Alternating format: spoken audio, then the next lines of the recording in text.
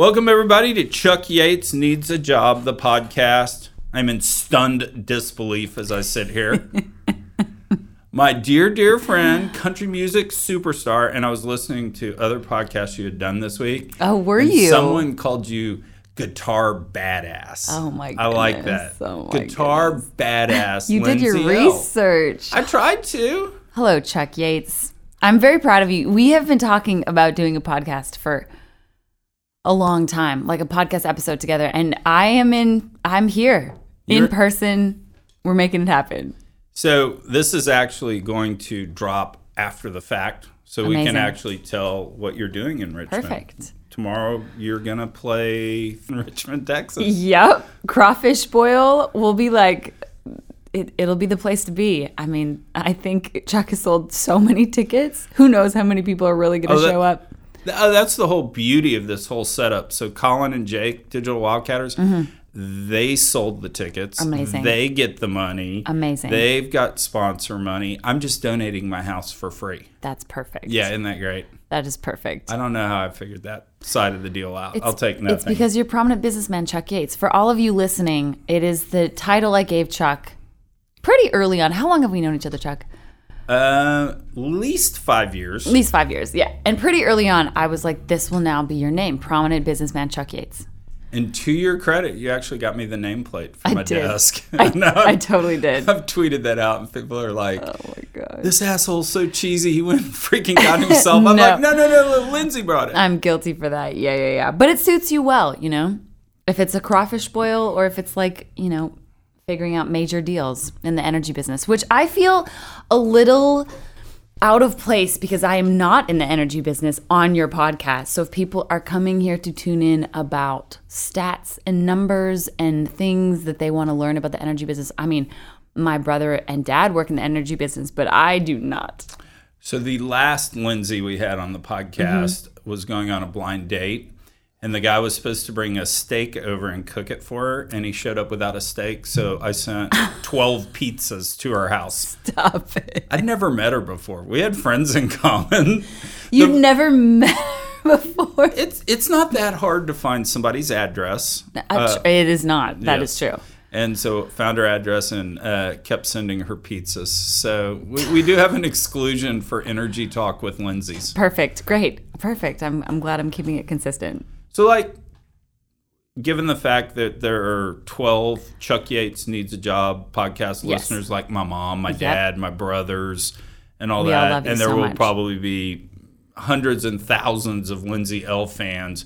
For those And I 12, love all you so much. for those 12 Chuck Yates Needs a Job podcasts, Who am I? tell us your story. Who are you? I'm originally from Canada. I started playing music when I was really little. I started playing piano when I was 6 and picked up the guitar when I was 8.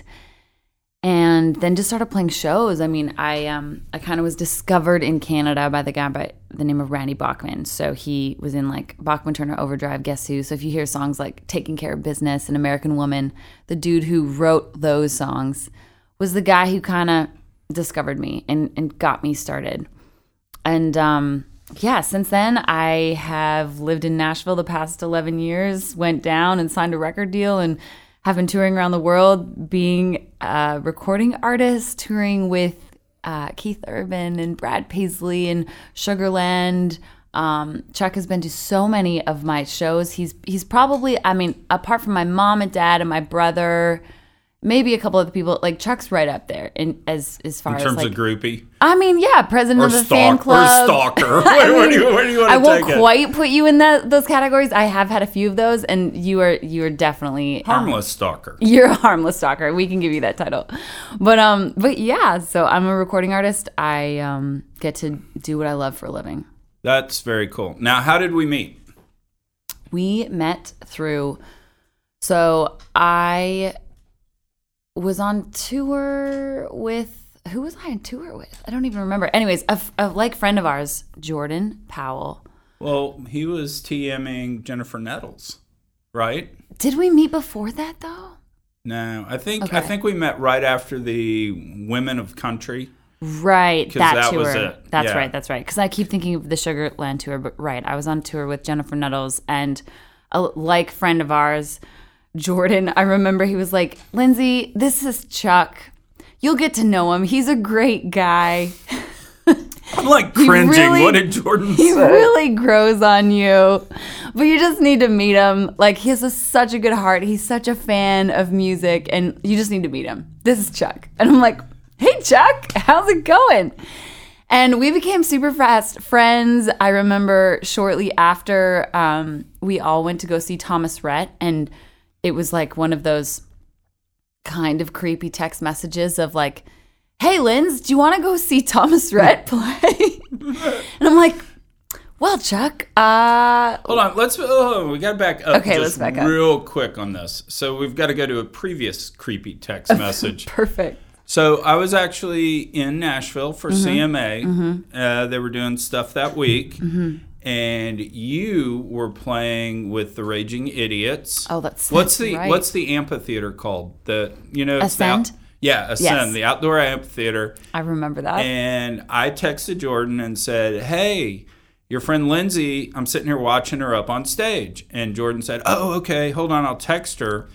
And anyway, I forget exactly what happened, but I was taking your picture and you're texting on stage, and bing, a text from you came to me. So I actually have the picture that you texted me. Of me texting you. Now, that is definitely a tick in the stalker column, Chuck. Yes. No, it very much is, but it's also, I get to say, hey, nah, she texted me, here's proof. That's true. I've got the picture. You do have a picture So of we me met texting backstage, remember? You got me backstage. Right, That's at where Ascend. we met. At Ascend. I guess the first time I heard of you was when Jordan was like, hey, there's this guy, his name is Chuck. And you're right, we did meet officially at Ascend. Wow, that feels like forever ago. That has to be at least 5 years ago. Yeah, no, it was back because I met Jordan in sort of the fall of 2015. Got it. And we just became kind of fast friends. Jordan's tour manager guy, and he was tour managing Jewel. Right. So that's how I met him. I went out on tour and was roadieing for Jewel, and also probably drinking too much back then. That was that was separation. Part of it. Yep. Divorce time. So there was a lot of Jordan kind of going, oh no, Chuck, we don't need to do Chuck, that. We need to come back here. Come back over here. So yeah, but that's who introduced us. So yes, then, and I fessed up today. This is the first time. Confession. So yes, Sessions. the going to see Thomas Rhett. I actually sent you a text, but I had Jordan on it too, because I asked both of y'all if y'all wanted to go see Thomas Rhett. Jordan had already told me he couldn't go. You just told me that. And I'm like, if I would have known that way back then, and that's creepy. That is creepy. That is creepy. No, that's really creepy. But thankfully, I was like... My heart was in the right place. Your heart was in the right place. As all of you who don't know Chuck, his heart is always in the right place, which is just the beautiful thing about you, Chuck. But thankfully, I was like, yeah, I can come, but I'm going to bring my manager with me. Yeah, you did. that was what. And the worst part about that, so anyway, we're going to see Thomas Rhett, and where was it? It was New Mexico someplace. It was in Albuquerque, yeah. It was in Albuquerque. I remember that venue, yeah. And we had to get a car to take us, to pick us up. And so anyway, there were three of us, right? So we, Stacy, my assistant, called around. She gets this car to pick us up at the airport and take us over to the venue. Was that not the cheesiest thing you've ever seen? Guys, a stretch limo comes and picks us up. Oh, that wasn't even the bad part. If it had been a stretch limo, that would have been cheesy. I mean, but the disco lights inside. It was excessive, yes. And I was like, wow, Chuck, is this the way you roll with everybody? That was my first impression. Well, and I texted Stacy. I'm like going, yeah, if Lindsay didn't think the text message about going to Thomas Rhett was stalker enough, this didn't. Definitely this is, yeah. It was really quick because I was like, oh, okay, this is great. And I hop in, and your manager made sure he went and sat next to me, and you were on the way on the other side of the limo.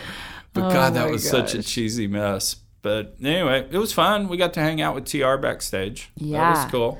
TR's the best. His whole camp is the best. That was a fun show.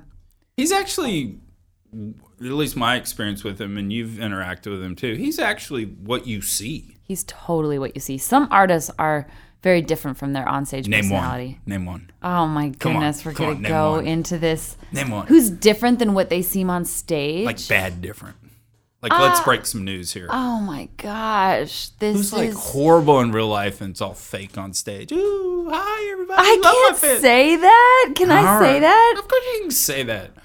We have like 12 listeners in the energy business. Nobody cares. Chuck This won't Yates. get out. We're not going to name a fake artist. We're not going to name it. I mean, I'm thinking of somebody right now, but I'm just like, how much in trouble will I get? Oh, you won't get in that trouble. Well, okay.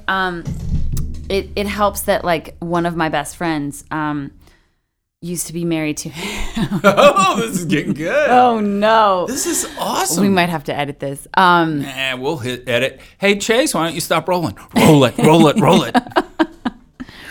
No, I mean it's an interesting thing when you really get to meet like somebody's onstage personality with their offstage personality. Like for instance, in a good way, Carrie Underwood is very shy when you meet her. Like she's the sweetest human, but on stage she comes across as this like, I am woman, hear me roar, like, and then you meet her and she's so shy and she's the sweetest human being, but she is so shy. And who I was gonna say was I mean, I can't. Chuck, I can't. Okay, fair enough. I can't. Hold on, will you do this? When you win a Grammy, will you come back in and say it? 100%, right. yes. We have that when on I win record. a Grammy. That's perfect. Done.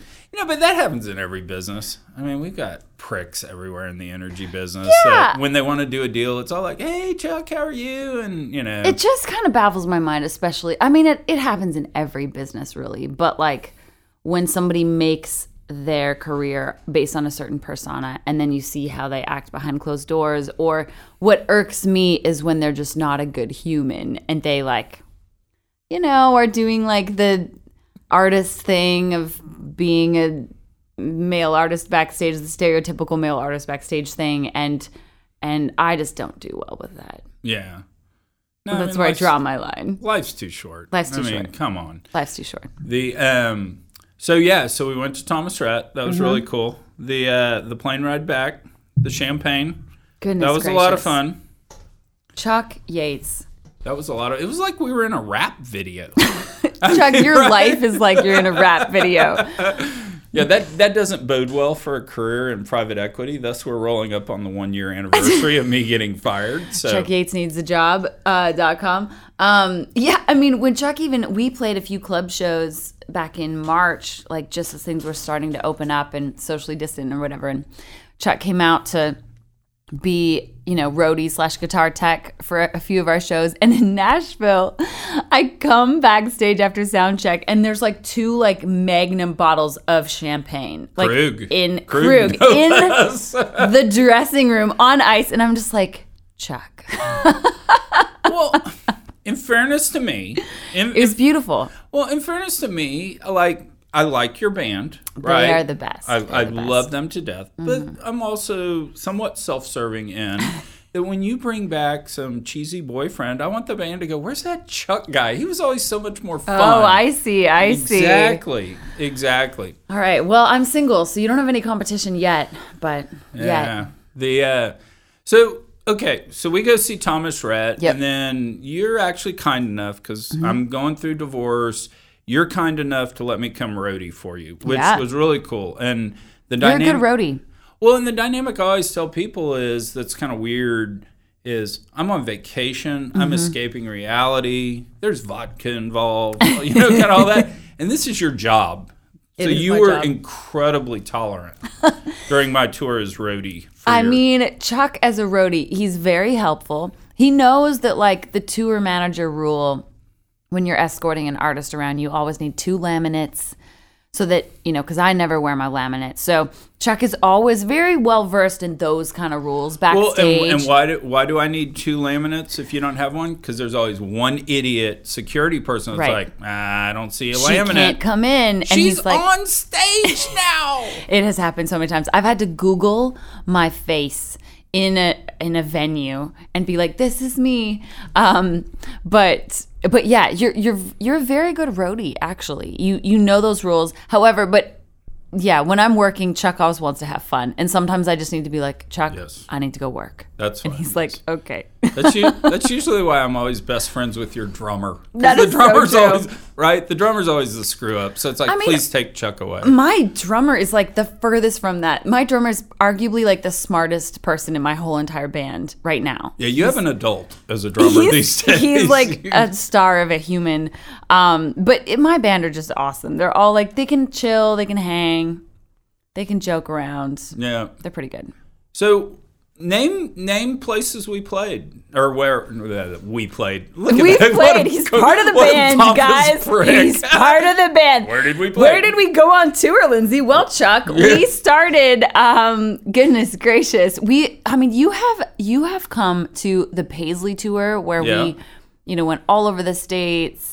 Because we did Route 66 in Vegas. Route 66 in Vegas. The year before the horrible incident. Yeah. Goodness. And what I tell people is, Paisley played the Jason Aldean slot, right? Of that tour. That's right. And you were on stage guitar soloing with him. I was on stage sitting at his bar, because he has that bar. Yeah. The coolest thing about a Brad Paisley show is he does have a bar right on stage where if you're friends with somebody in the band or somebody on the crew, you can usually get on the bar on stage.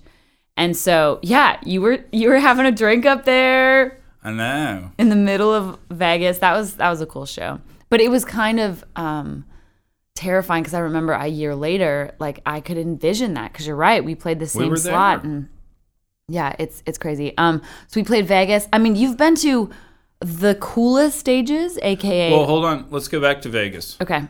There's some artwork for my podcast. Oh yes. I love that we're talking about this right now because I feel like I need proper credit.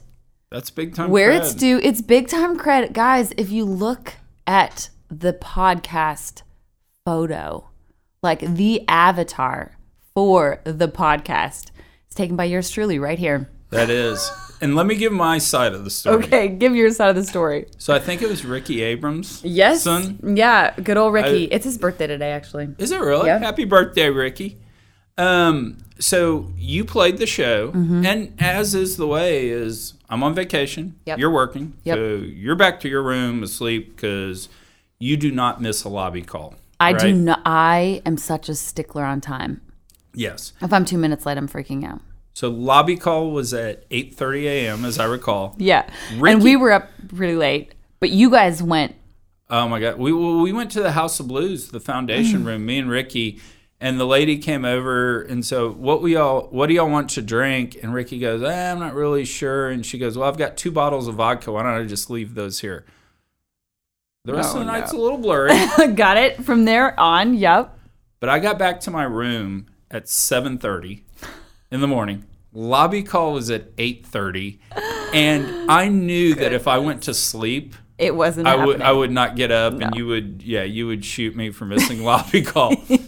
So I packed my bags, I went downstairs, and I just slept at the taxi stand because that's where we were supposed to meet. And guys, at the taxi stand, he literally put his bag. I mean, you can see on the picture right now, if you're looking at it, he put his bags on the floor, used that as a pillow, and just slept. And so I come down for lobby call, and I see this man laying on the ground, and I'm like, oh my gosh, is somebody okay? And I'm like, wait a minute, that's Chuck. What? Is he okay? You never told me you called the paramedics.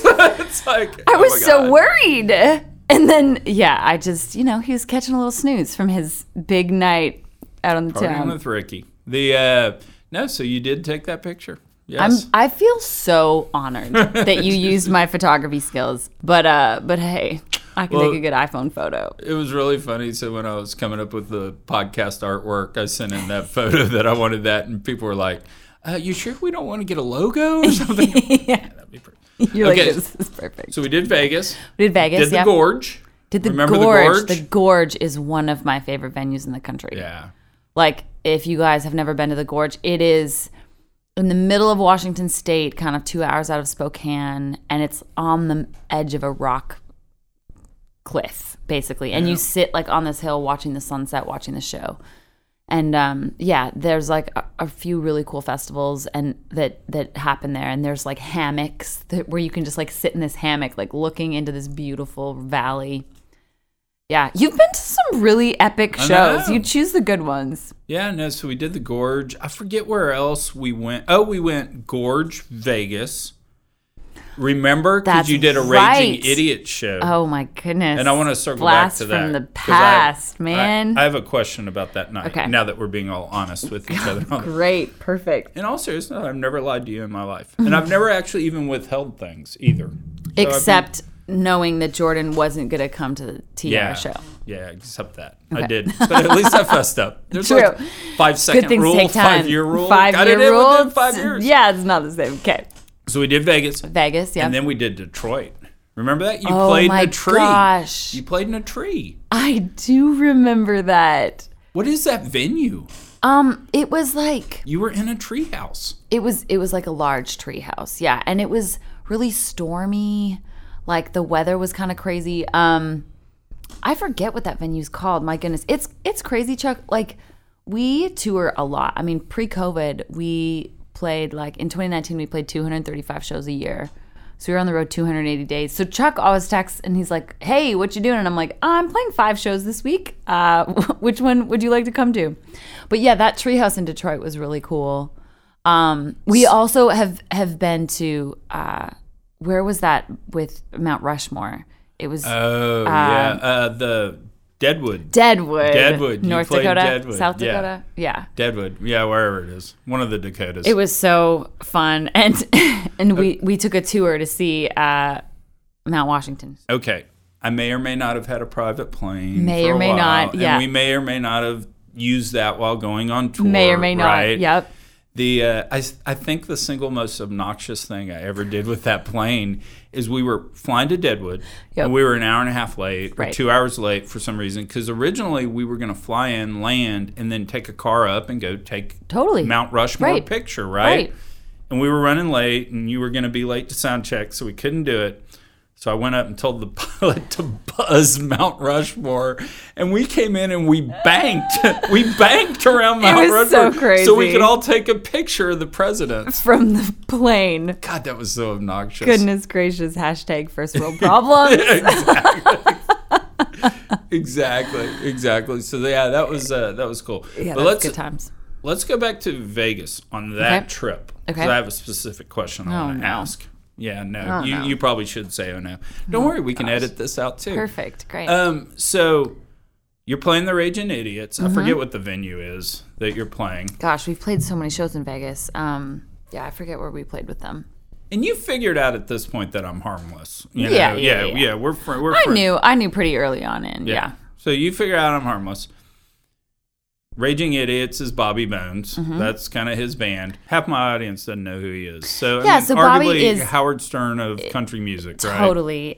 He's the biggest syndicated DJ in country music. His show is so awesome. Like, they're so great. They're so funny. 6 million listeners, 7 million listeners and he's a week. So great at what he does. You're dating Bobby at the time. Yeah. But not telling anyone. That was hush hush, big secret. Yeah. I knew. I mean, but I didn't. You knew, but didn't know. Yeah, I didn't tell you that I knew and all that sort of stuff. So anyway, I come to the show. I actually meet Bobby. Bobby was very nice to me. That was the first time you met him, right? That was the only time I've ever met him. Wow, that was the only time? Yeah. Wow, okay. No, so he's very nice and very pleasant. Yep. And you and I then go eat dinner at Nobu. That was one of the best dinners. Like, I still remember that dinner to this day. Oh, it was stunning good. Nobu. Oof. Oh, it was so good because we basically just sat down and they're like, what do you want to eat? Yep. And we go, we want to be blown away.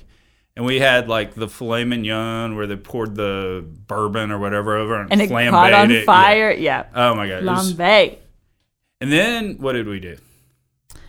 What did we do? I mean, we were in Vegas, downtown. We drank. We ziplined. Oh my gosh, we ziplined. That's right. That was the Raging Idiots tour? Yeah, that was the same. That was or Or was ziplining? No, ziplining was that night. It's so sad that we can't remember. Yes. We've done Vegas a few times. Yeah, we ziplined. We ziplined in Old Vegas.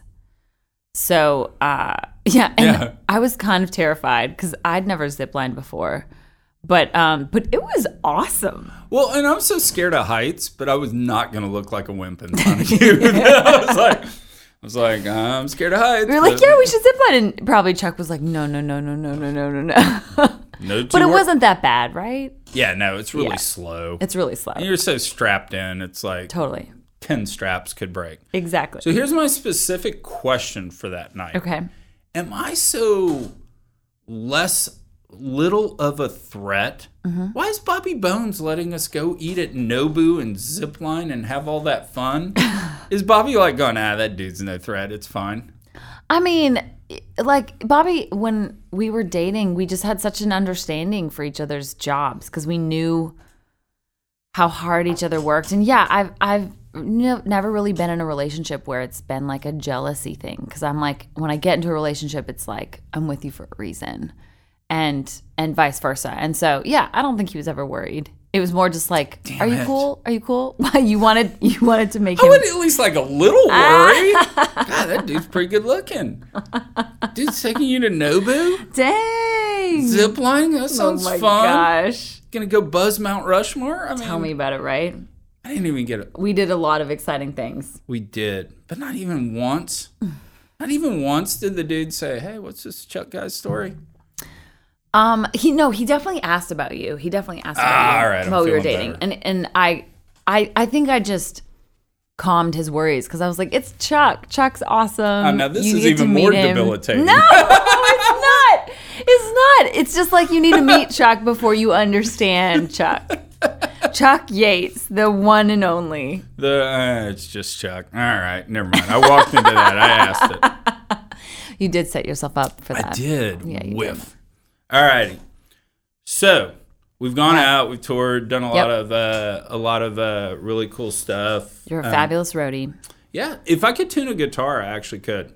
Yeah, we should honestly add that to your repertoire of skills. You could tune my guitar and Jules' guitar, and you'd be set for life. I've closed the show for you. I mean, Luke sent me in. He's like, hey, man, go in there, add up all the numbers. That's so true. So I've done that. You have. I've run meet and greets for you.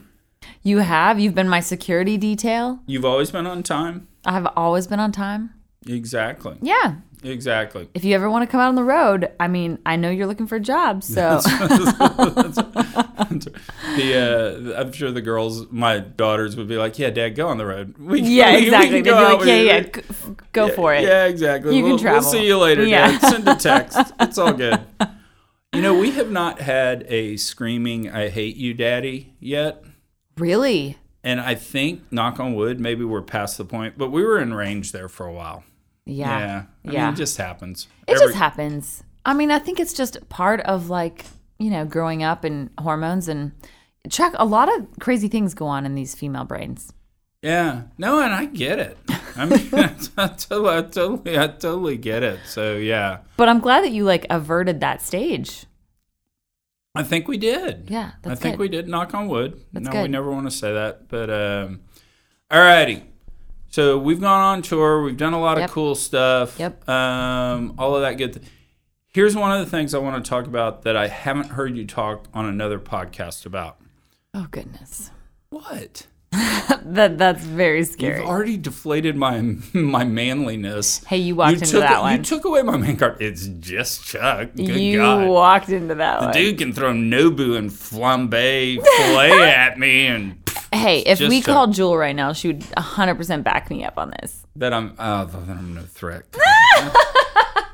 Ugh. I'm going to need a moment. I'm going to need more wine, I think. My gosh. Anyway. No, this was a cool moment.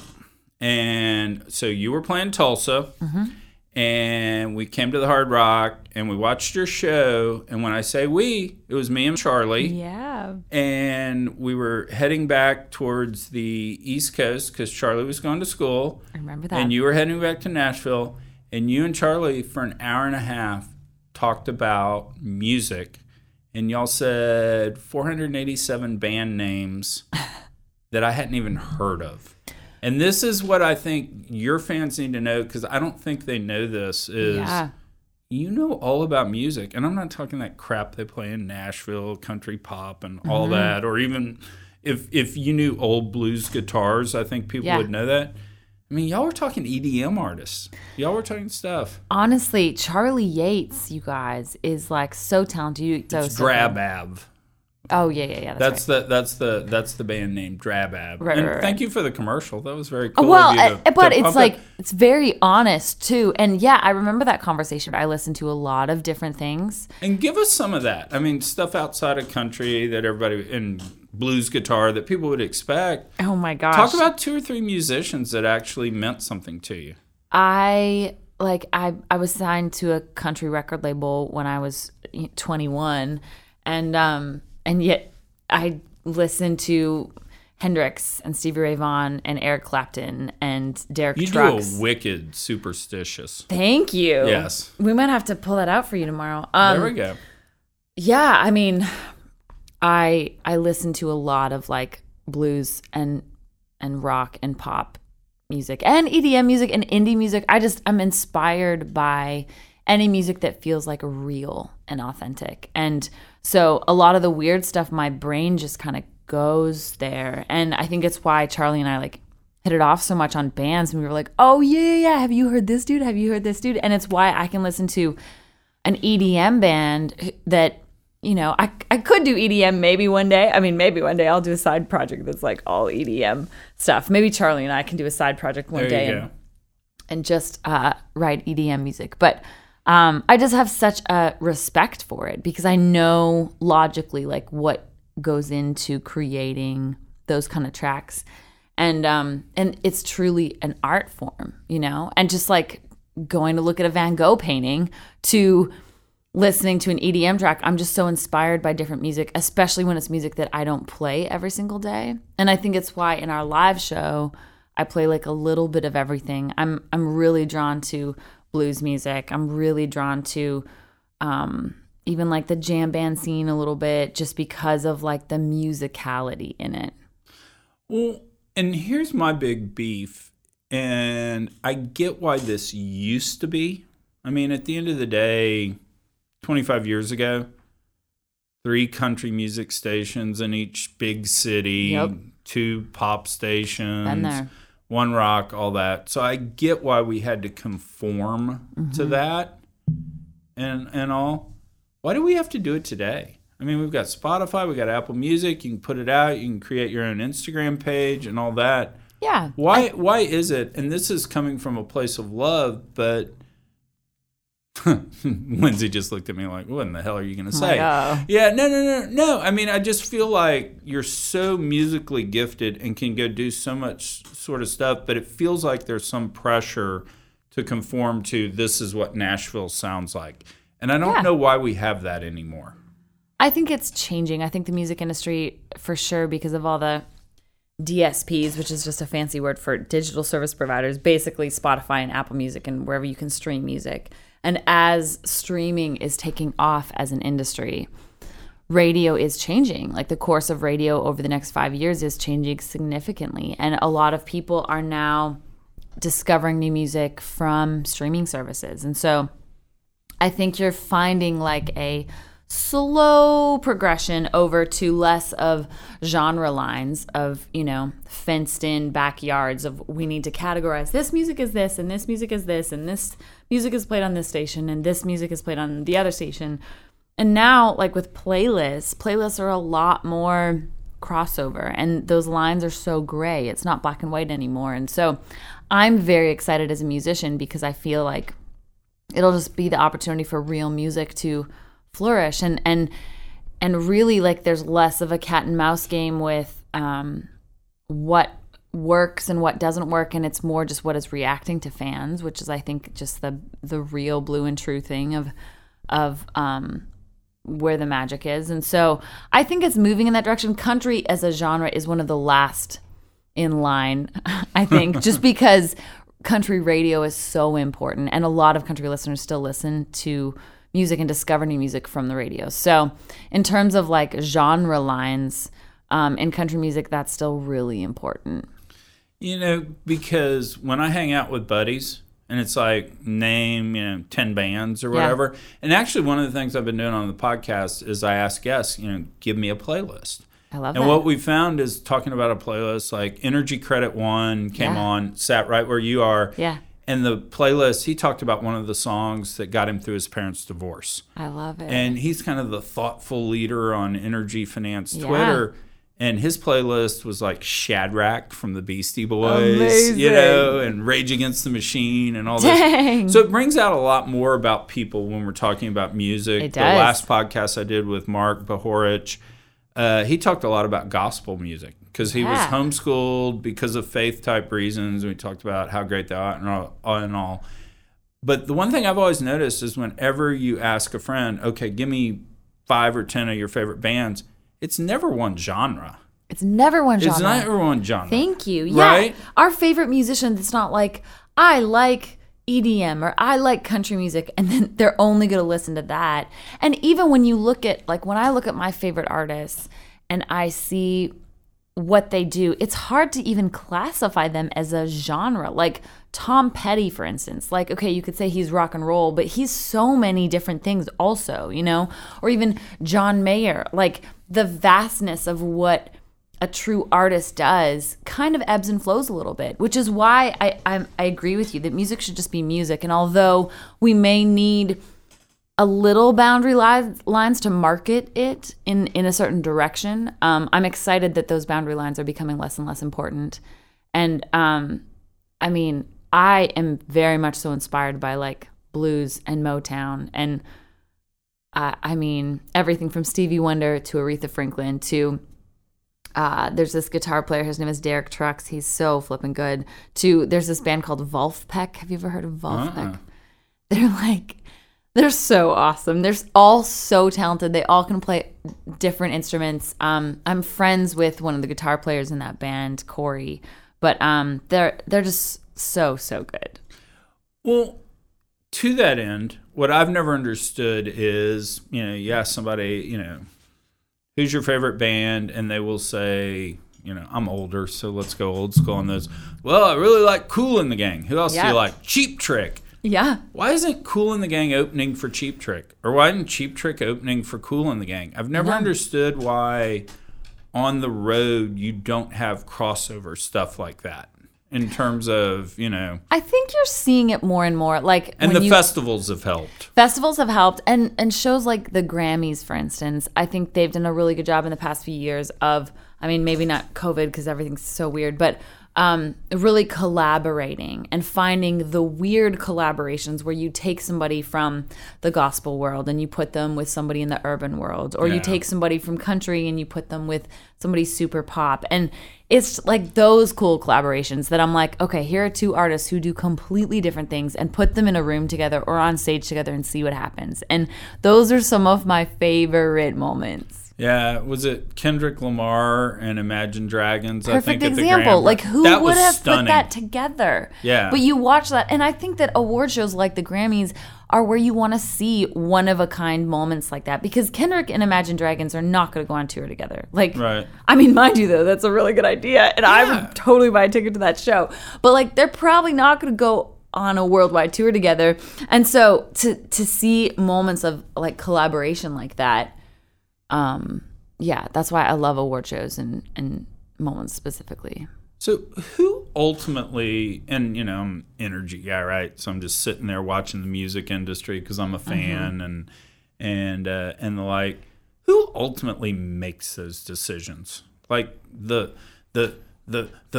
music industry. Who's the cabal? I mean, is it record company executives? Is it radio? Take us into that world. It depends on what facet. Like, for instance, for a show like the Grammys, there's a whole board that you can, be a member of, and that board is partly like what votes for all of the awards, like who wins the awards. It's the same as like the Oscars or the Golden Globes. Like, they all have boards, and on those Isn't that boards, a bunch of old white guys, though? I mean, it's actually like the Grammys have done a really good job of like diversification with like age, race, genre, and they've done a really good job in terms of like making sure that everybody is represented, and you know, they listen to everybody's different opinions. But so like award shows like that are kind of a committee board decision. Who makes the decisions, who gets to play on the show. There's usually a TV committee, and there's usually a couple producers. And so just like who gets on The Voice, you know, Right. it's like it kind of goes down the pecking order with that. I mean, in terms of the music industry, yeah, record labels, the job of a record label in today's day and age is mainly to market your music to radio or DSPs, like the streaming services. And you can easily now, I mean, the fact that anybody can record songs in their bedroom on GarageBand or Logic or Pro Tools or whatever and release it and get it online in the matter of hours, it's kind of crazy. Like, I still feel that record labels have an incredibly important job of marketing music. And so, you know, that's what a portion of or a big portion of money that we pay them as artists goes towards is like marketing your career, of which you can arguably contract that out. But it's kind of like this new form of the music industry now. Like, it's all bets are off the table. There's no rules on how you can do it and how you can't do it, or who your manager has to be. Like, Chance the Rapper, his manager was like a buddy of his. Like, there's like no rules on how it's supposed to be done. I mean, the Beatles stopped touring because they made more money producing albums. 100%. Right? I mean, isn't that crazy? And like Kiss has made more money off of merchandise than they've ever made from their music. And that goes to show you, like, building a brand and having a whole thing behind who you are and what you do. I mean, the offshoots of that are just tenfold. It's so crazy. the record so let's take a for example in your life. So last August you dropped Heart Theory. Yeah. Yeah, your latest and greatest album. The record company's in charge of getting that played? Yeah, it's a little bit of everybody's job, but for sure the record companies. So who's everybody in your scenario? It's record company, like, manager? I have a manager, I have a business manager, I have an agent, I have a lawyer, I pay a lot of people. I know. I mean, don't we all, though? I closed your show one night. You did. Yeah, you I saw. You There were a lot totally of do. people going, I didn't order tax. What the hell I is know. tax? Tax and insurance and Yeah. but yeah, and then the record label, I guess you could say it is their job to help get the record out there and to all of the people who play it. You know, a publicist also helps with that as well, sometimes getting you press around, you know, album launches and certain interviews and stuff. But yeah, the record label's definitely in charge of sort of passing it to the people. And so they're kind of in charge of that, and basically it's radio stations, and actually there are more country music radio stations in America than any other genre. Mm-hmm. It's playlists and all that sort of stuff that's out there. And so that's their job. That's what they're supposed to do. And, you know, what's really interesting about all this, I'm just going to say it, why in the fuck isn't Bobby playing your music? I mean, right? Chuck. You cannot be a bad ex-girlfriend. Yates. Trust Chuck me, I'm Yates. willing to sign up for the role, but you can't be a bad ex-girlfriend. Why the hell is that not out there? So It's a good album. I put my heart and soul into this album. You did. As a songwriter, I mean, we write about what we're going through in life, and I wrote some of this record about my breakup, and you know, I've never gone on record to say this album's about Bobby Bones, but a lot of fans know that I wrote this when I was going through the breakup. And so, yeah, I mean, I love Bobby to death, and I wish him the most happiness, and we've been like really cool after we broke up. I mean, we both like wanted the best for each other, and everything has been totally fine. And then shortly before the album got released,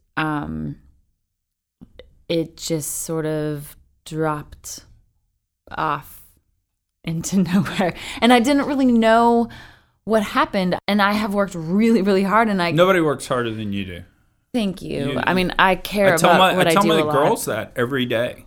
I mean, I really do. I mean, it is amazing. I don't know how many times cool stuff has come up, and it's always like, hey, Lindsay, want to go do it? No, I got to go play a rodeo show in Roanoke, Virginia. Yeah. You know? I love what I do so much, and it's why it's just so frustrating when I feel like I'm not doing it the right way.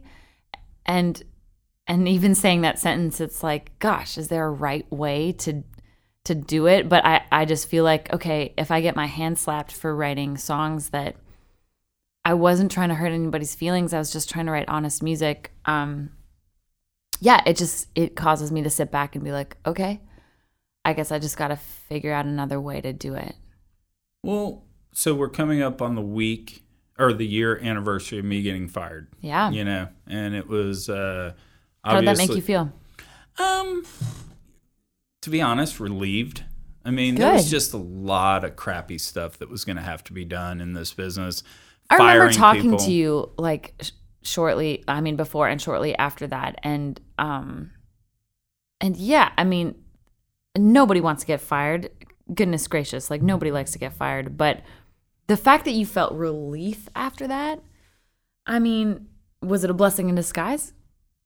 I don't even think it was disguised. Okay. I mean, I really do think it was a blessing. And kind of where I was going with this was, it obviously cost me a lot of money, right? Mm-hmm. And in terms of, if you told me today, hey, Chuck, you need to cut a check for this amount, but you'll get to live the life you just lived for the last year, would you do it? I hate to tell Kane this. I'd have cut twice that check, you know? Wow. And so where I'm going with this, I'm getting long-winded, and I'm also a full mason jar into the bond wine. Goodness By the gracious. way, we wine flexed and we went bond wine on this.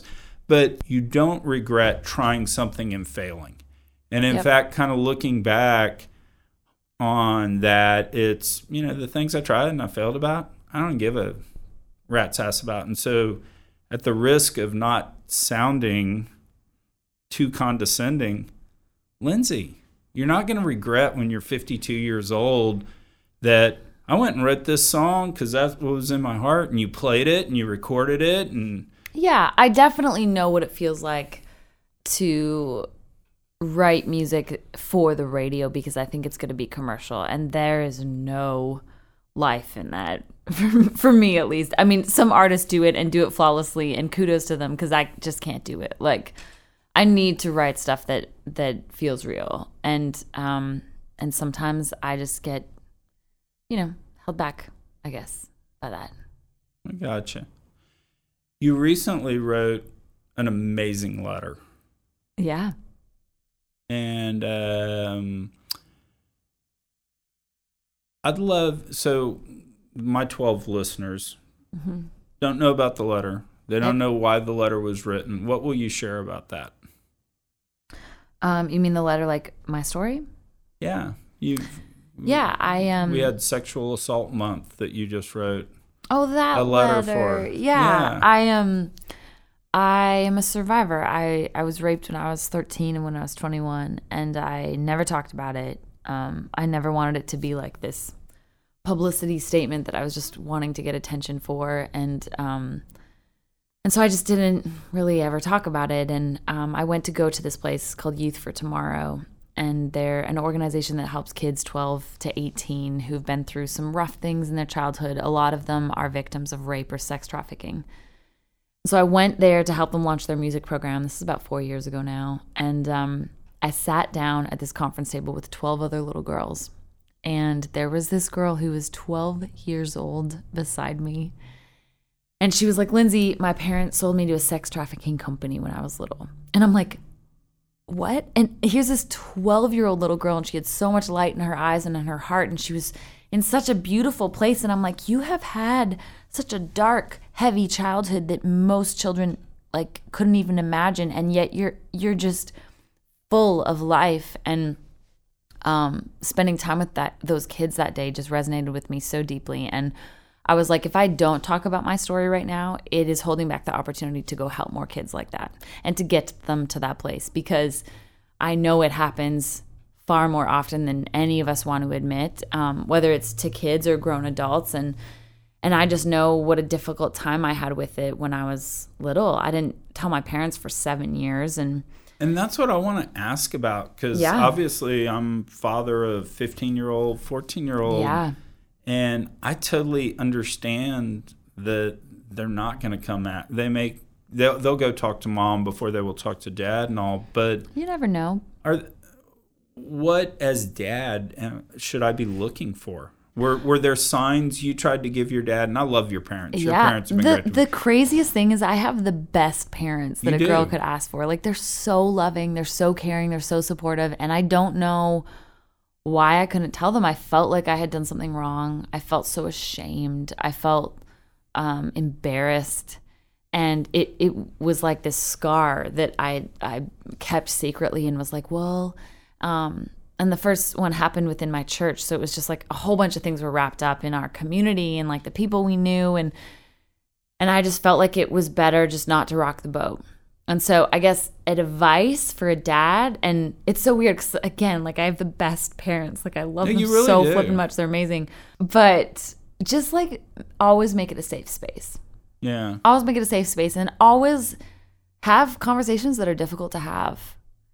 And when I looked at, like, I remember looking at some of my friends' relationships with their parents, and their parents would talk to them about, like, how was the date last night? And did you guys make out? And stuff like that. And I'm just like, whoa, you have those kind of conversations with your parents? Like, that's crazy. And so, yeah, I mean, I've never had children, obviously, but looking at that dynamic from, like, friends and, you know, knowing my own childhood and being able to work with kids in some of these centers, I think it's always such a beautiful thing when parents create that safe space and when they can have that open dialogue and communication to where a kid feels like they can say anything and it'll be okay. And it's interesting you say that, because Sarah and Kelly have both, over about the last year, really started asking a lot about my dating life. It's amazing. And I've always answered it, and I've been very gently asking back. And so last night at dinner, Kelly and I were sitting there, and she was like, "Daddy, who was your first girlfriend?"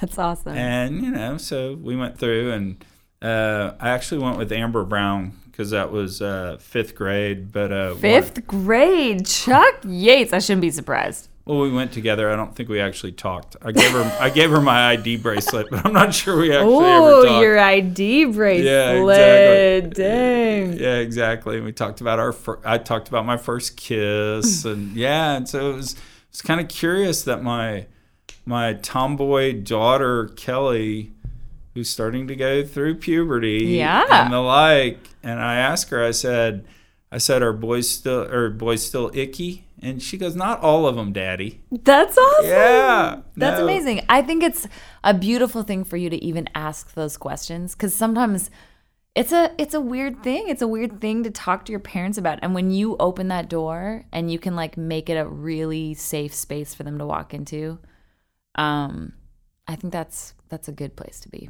It really is. So the most incredible piece of music I've heard in the past decade. Oh, goodness. No. Okay. No, in all seriousness.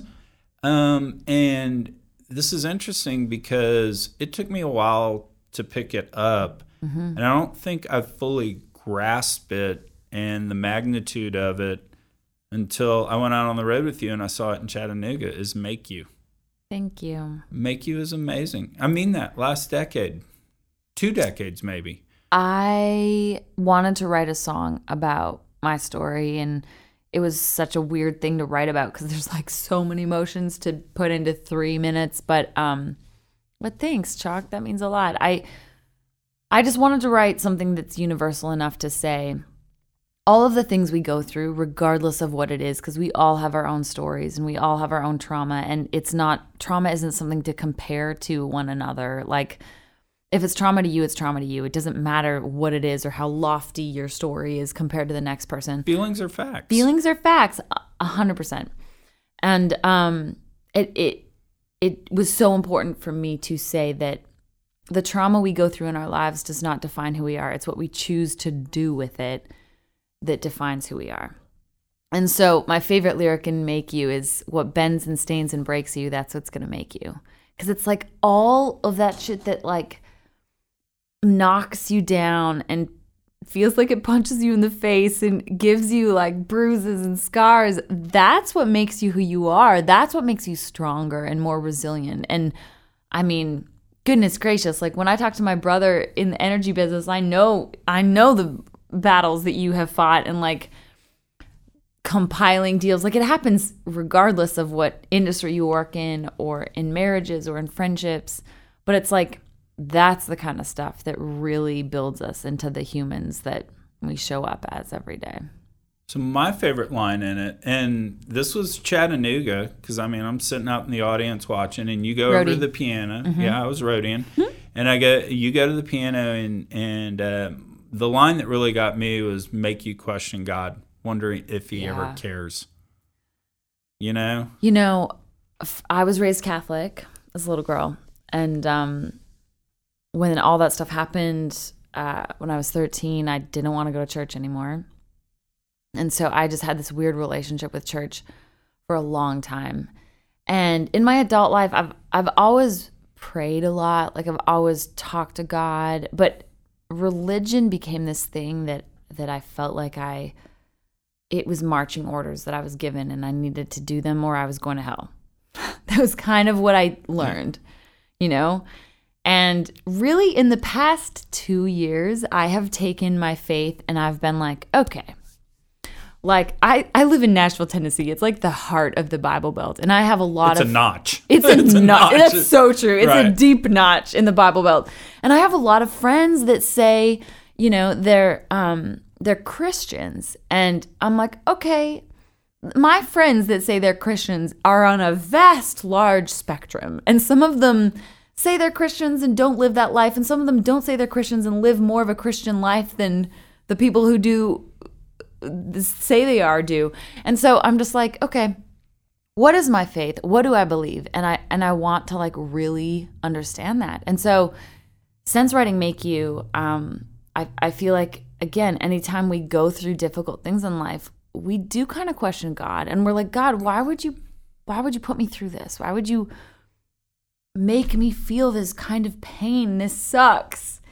And yet in the past couple of years, I've just really been honest with my faith. And like, I've been reaching for the Bible and reading it for me for the first time ever in my life, and trying to figure out what things mean, and listening to a lot of different things, and reading so many books, and listening to, there's this, he's actually Canadian, this Canadian philosopher, his name is Jordan Peterson, and he does this series on YouTube. This shows how much of a nerd I am, called like, goodness gracious, I've listened to like 30 hours of him talking. It's like the significance of the biblical series.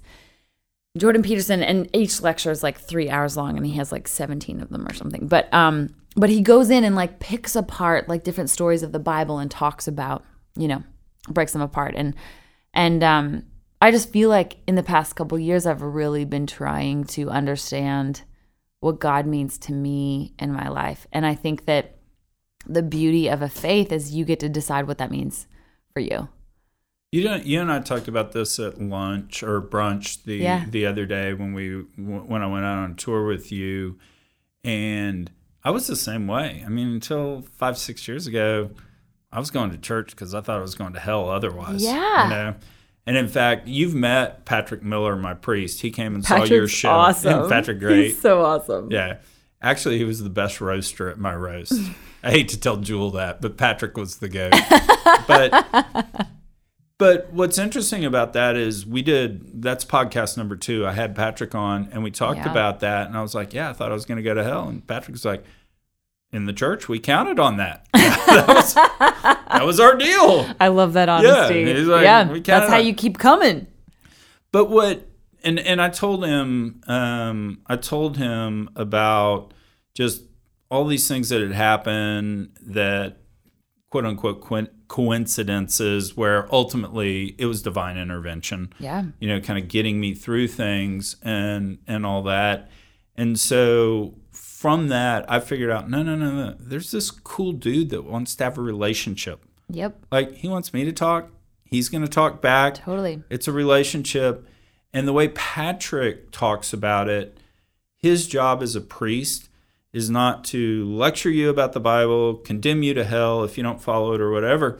He's just there to convince you that forgiveness exists. Yeah. There's a community. We can forgive ourselves. We can forgive each other.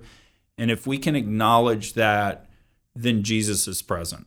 Totally. And in my logical side of my brain, like the little nerd girl Lindsay whose favorite subjects were chemistry and math growing up, like when I was first diving into this, like at the beginning of like the last couple of years, I was like, okay, I want to understand why.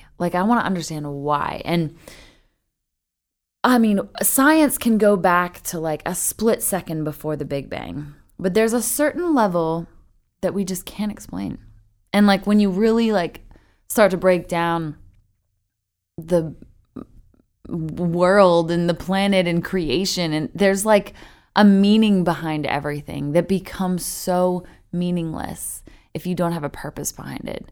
And like the sentence, God is omniscient, like that is a word that I don't think our brains can fully understand. Like I don't think we can truly take that in and break down what that means.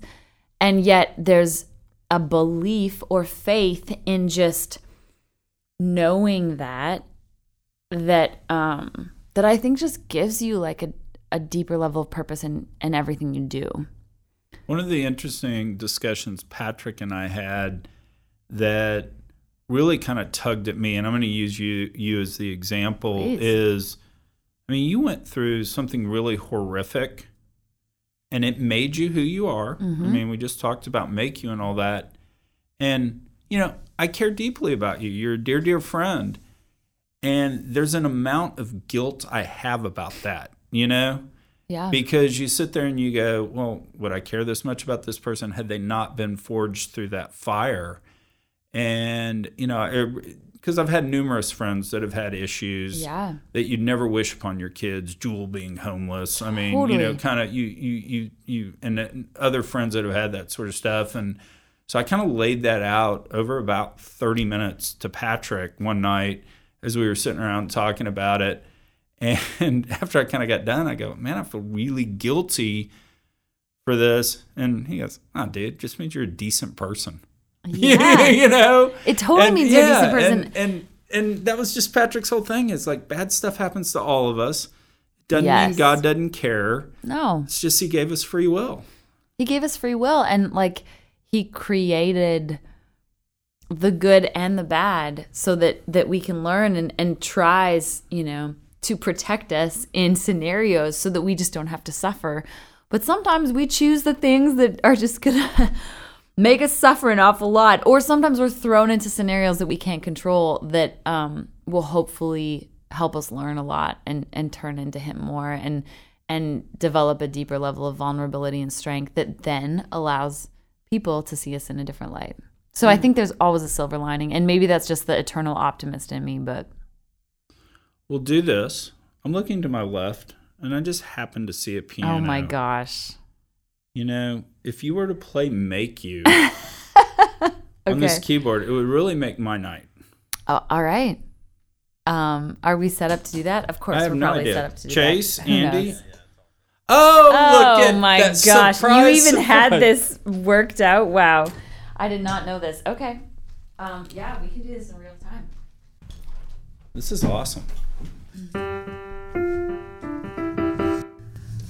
This is the song I wrote about my story as a little girl. And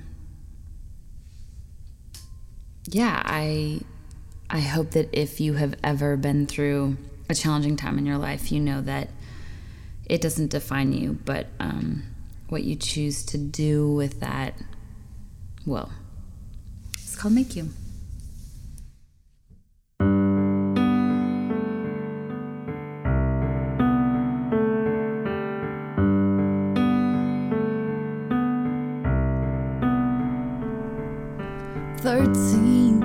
Staring in the mirror, you still look so innocent, but that was all gone yesterday. At 18, you see it a little clearer. There's something that was taken before you could give it all away. And you feel dirty, you feel guilty for what was done to you. There'll be a canyon in your chest for what you can't undo. It's gonna make you hate yourself when you didn't hate yourself at all. It's gonna make you build a fortress where you never had a wall. It's gonna make you question God and wonder if He even cares. 'Cause it's so messed up, it's so wrong, it's just so unfair. And when you're broken past the point of what a broken heart can take, the cracks will heal, but you'll always feel the break. And that's what's gonna make you.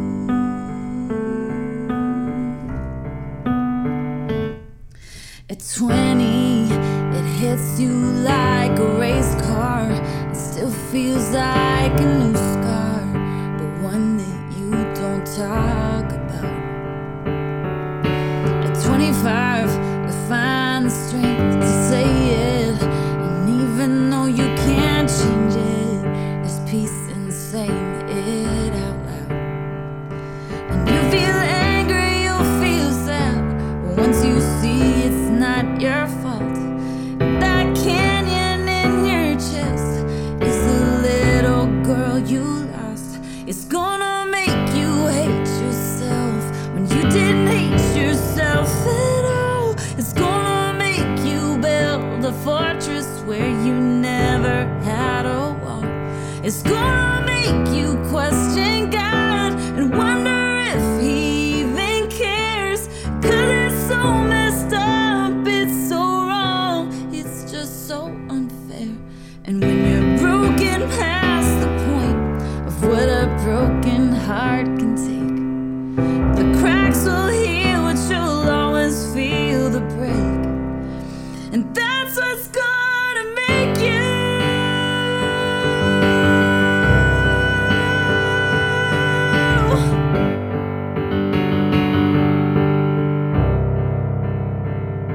It's gonna make you love yourself when you don't love yourself at all. 'Cause if you can get through that, there's no valley that's too tall. And all those questions you ask God are still gonna be there. 'Cause it's so messed up, it's so wrong, it's just so unfair. And it's amazing where a broken heart can take you. All the things that bend and stain and break you, that's what's gonna make you. And that's what's gonna make you.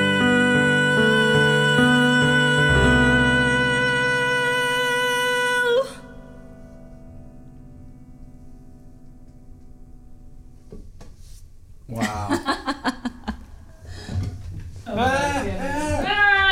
Oh, that was amazing. You guys played a trick on me. We did play a trick. You had on the piano. I was like, it's on. There's a mic there. This was Just totally happened to be. planned. Lindsay Ell, you were so cool to come on. Thanks, Chuck. Prominent businessman Chuck Yates. I feel honored to be on the pod.